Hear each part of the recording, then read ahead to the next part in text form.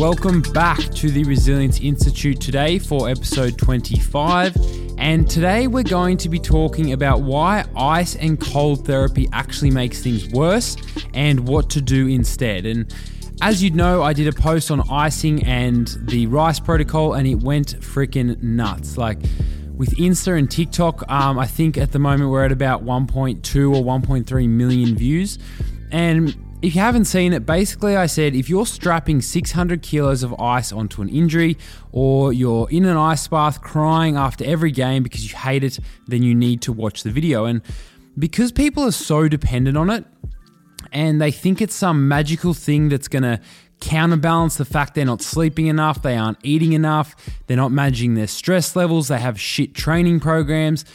They think they got so offended by it. And in this episode, I'm going to discuss a bit more in depth and provide a bit more clarification around when it is appropriate to use ice, when it is appropriate to use heat, and then also what you should be doing to recover from an injury or your training instead of funding the mortgage and the school fees of your local servo owner. And so I'm sure you've heard of the term R.I.C.E once or 300 million times in your life. And no, we're not talking about the R.I.C.E where you put your phone in it when it gets wet. We're talking about the injury protocol, the rest, ice, compression, elevation. And it was once sworn upon, like people, like even I did, like as a kid growing up and as a teenager and in early 20s, like when I was playing footy still, it was preached for injury healing and recovery.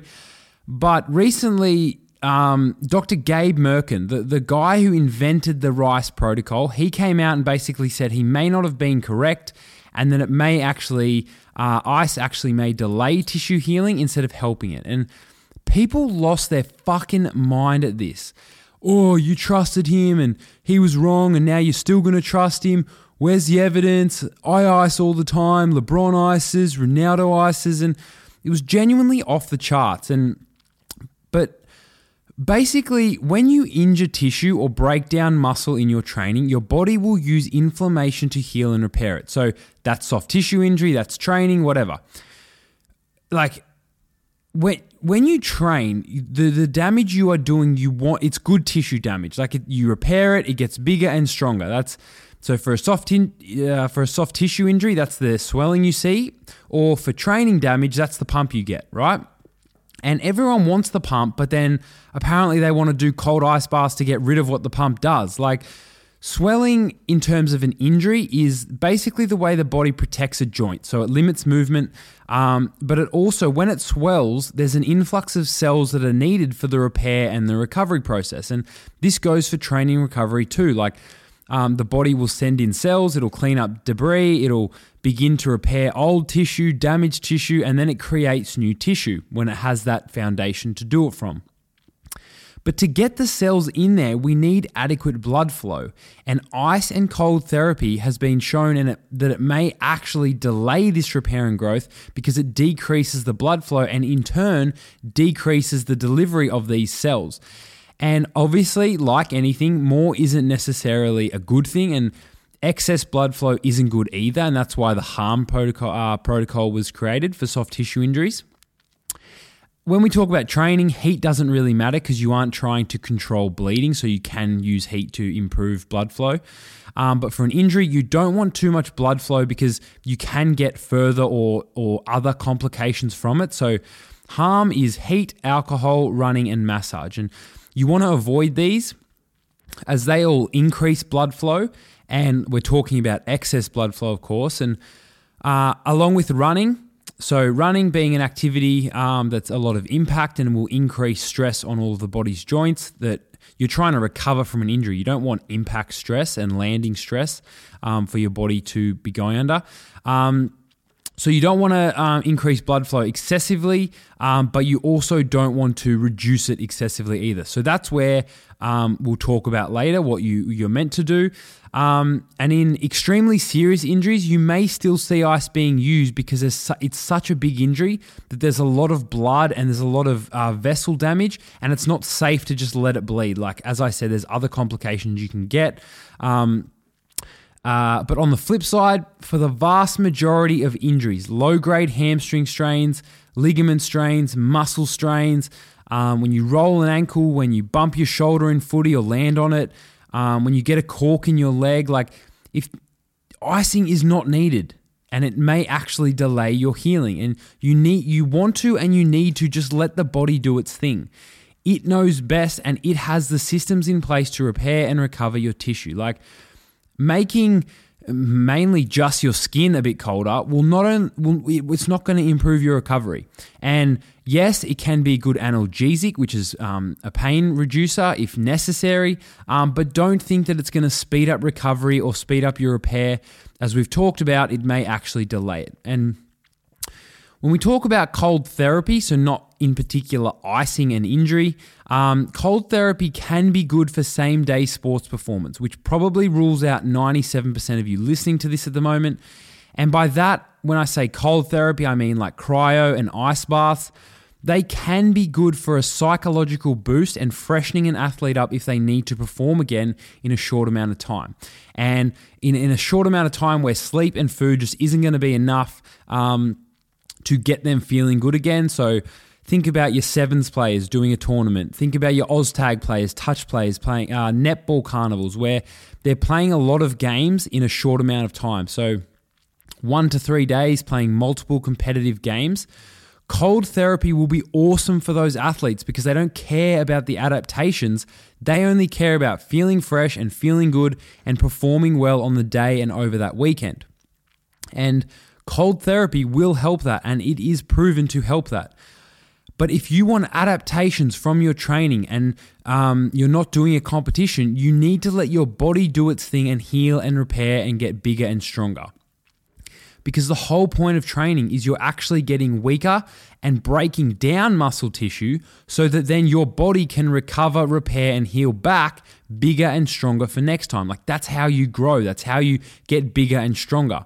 That's how muscles grow. That's how tendons are strengthened. That's how bones are strengthened.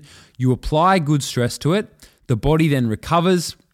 It uses inflammation to repair and recover to levels above that you were before you did that training session. So if you go on ice or do cold therapy, you may actually blunt these adaptations because you're minimizing the blood flow and the inflammation that's necessary to recover and repair from the stimulus. And that probably brings on another topic, talking about elite athletes using ice. Like, everyone was like, LeBron uses it, Ronaldo uses it, look at all the NRL players. In season, athletes don't care as much about the adaptations they're getting as they do about feeling fresh and feeling good to go for a game. So they'll do cryo a few days out from a game. They'll do ice baths if they're feeling a bit stiff and sore. If they finish a game, they'll put ice on their knees. Like, NBA players have games every 2 days or so. Like, sometimes they play back-to-back games, and it's genuinely ridiculous. Like, their joints will cop it and they'll swell, and they may not feel fresh and ready to go, and they don't have the time to recover and feel good between back-to-back games or 2 games in 4 days. So they need to reduce swelling and feel fresh and ready to go. And that's where you will see ice on knees and ankles, in ice buckets. They're trying to minimize swelling, maintain their range of motion, and keep them fresh, ready for the next day to play. But as soon as they have a few days off, as all the elite athletes say, their priority is nutrition and sleep. Like, that's how you recover. That's what supports the body to do its thing. Like, you go watch a video of LeBron talk about sleep. There's a video that I posted on my TikTok. And he says none of the rest matters if you aren't sleeping enough. Like, you can do all the ice baths and the massage and stuff, but if you're not sleeping enough, you are not going, it doesn't matter. And like, for the people, the TikTok tools who are saying LeBron and Ronaldo, like, there goes that ammo. Like, he himself is saying sleep is what you need to be focusing on, not ice baths. And then people say, but NRL players you see in the sheds after the game, like, most NRL players aren't icing straight away or doing ice baths. Like, they'll go for a general recovery swim as a team the next day, and that's about it. And sometimes the players or the coaches, they'll get them to do an ice bath, or and they may be older coaches stuck, like they may be stuck in their traditional ways. Like, things evolve and things grow. Like, just because they do something now or they have done it, it doesn't mean it's the right thing or the best thing to do. Or they like an athlete may need scans the next day. They may have potentially injured themselves. So icing will reduce the swelling so they can get the scan. They don't care about the immediate tissue implications. All they care about is, are they injured? Are they going to possibly need surgery? Or will they need time off? Or is it just a little bump and they can get back into normal training and rehab? Like, these are the things that average Joe doesn't consider when deciding to ice after every single game and every single training session. Like, I think you'll start to see a big shift in ice use and cold therapy use as the years go by. I still think, yes, cryotherapy is awesome and it has its benefits, but the point everyone is missing about this topic is that it's literally the cherry on top. Like, most of the people who are defending it like it's their newborn child are the ones who aren't eating enough protein. They're not sleeping enough. They're not managing their stress. They're relying on ice to feel good. Whereas if they just recovered properly in the first place from their below average, most of the time, intensity training, they wouldn't feel the need to use cold therapy in the first place. And shortly we'll chat about what to do for injuries instead. But if you want to do the cherry on top in terms of using hot and colds, like, that's fine. But you can simply do a hot and cold in a bath or a shower and get the same feeling from it and the blood flow going. And that will be good enough to stimulate blood flow and make you feel good, as long as it's not too cold, like ice bath cold. Like, people always go to the extreme and think more and more intense equals better for you, but it's not. And I'm here to save you time. You will be infinitely better just resting on the couch, watch your favorite show, play your favorite game, than like spending all that time and effort to go buy your ice, do the ice bath, hate it while you're doing it, dry up all the mess. Like, it's simply just not worth it for 97% of people. And that's that. Okay? So now we've covered everything in a bit more depth. And I'll take you over what to do instead of R.I.C.E for injury. So what you want is peace and love. And they are the new injury recovery protocols that are slowly becoming more well known and implemented and taught in new curriculum, so at uni and stuff. And no, I'm not becoming some hippie rehabilitation guy. You need to follow the peace and love protocol. And what this is, so let's look at peace first. So P, you want to avoid activities and movements that increase pain during the first few days after an injury. So 48 to 72 hours. And this is just basically saying rest and let the body begin the repair process and without constantly interrupting it. Like, the more you aggravate it, the more you move, the more damage you may do. So it's like the equivalent of picking that scab on your elbow every time it gets close to healing. Like, you want to just let the body settle and do its thing. So for E, elevate the injured limb, if possible, higher than the heart as often as possible. So this is to reduce excess swelling, remembering that swelling is good, but again, too much isn't good either.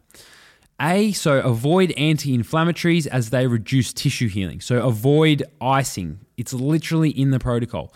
So remember, we want inflammation. Inflammation is necessary to heal and repair and recover tissue.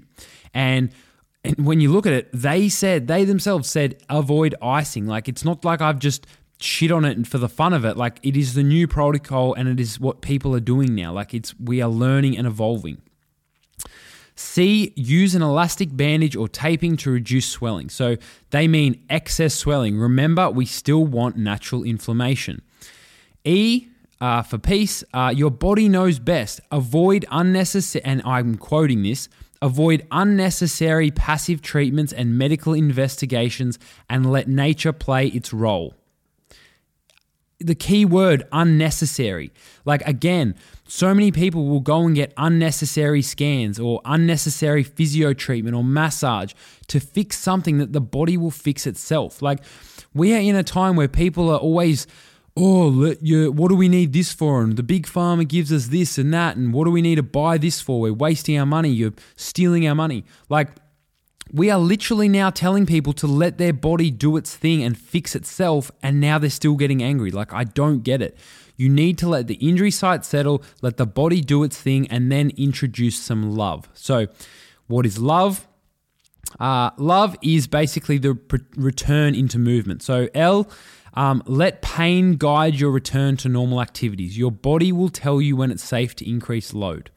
Once you've let it settled for that 48 to 72 hours, you want to get moving and load the injury as early as possible. Again, if this is a fracture or an extremely high-grade injury, your recovery path and loading is going to be slightly different, and you'll hopefully be guided by a competent physio. But for low to mid-grade injuries, you want to get loading as early as tolerated without aggravation. So like hammy strains, for example, you want to get isometric load into it. You want to get normal gait back and range of motion as early as you can. Like your aim should be to get jogging as soon as you can. Like obviously, there is criteria and steps along the way that you need to follow, but that should be the aim. Get moving and jogging as soon as possible, because movement and active treatment is the gold standard. Like active treatment will actually aid in repair. It'll aid in minimizing strength loss. It'll aid in minimizing future reoccurrence or further injury elsewhere. You need to get loading as soon as you can. This is almost the most important one, and this is be optimistic and condition your brain for optimal recovery by being confident and positive. And like self-efficacy is one of the most, or if not the most important thing when it comes to injury rehab and likelihood of success. But even like people thinking they can do something, like it's like that old saying, he who thinks he can and he who thinks he can't, they're both probably right.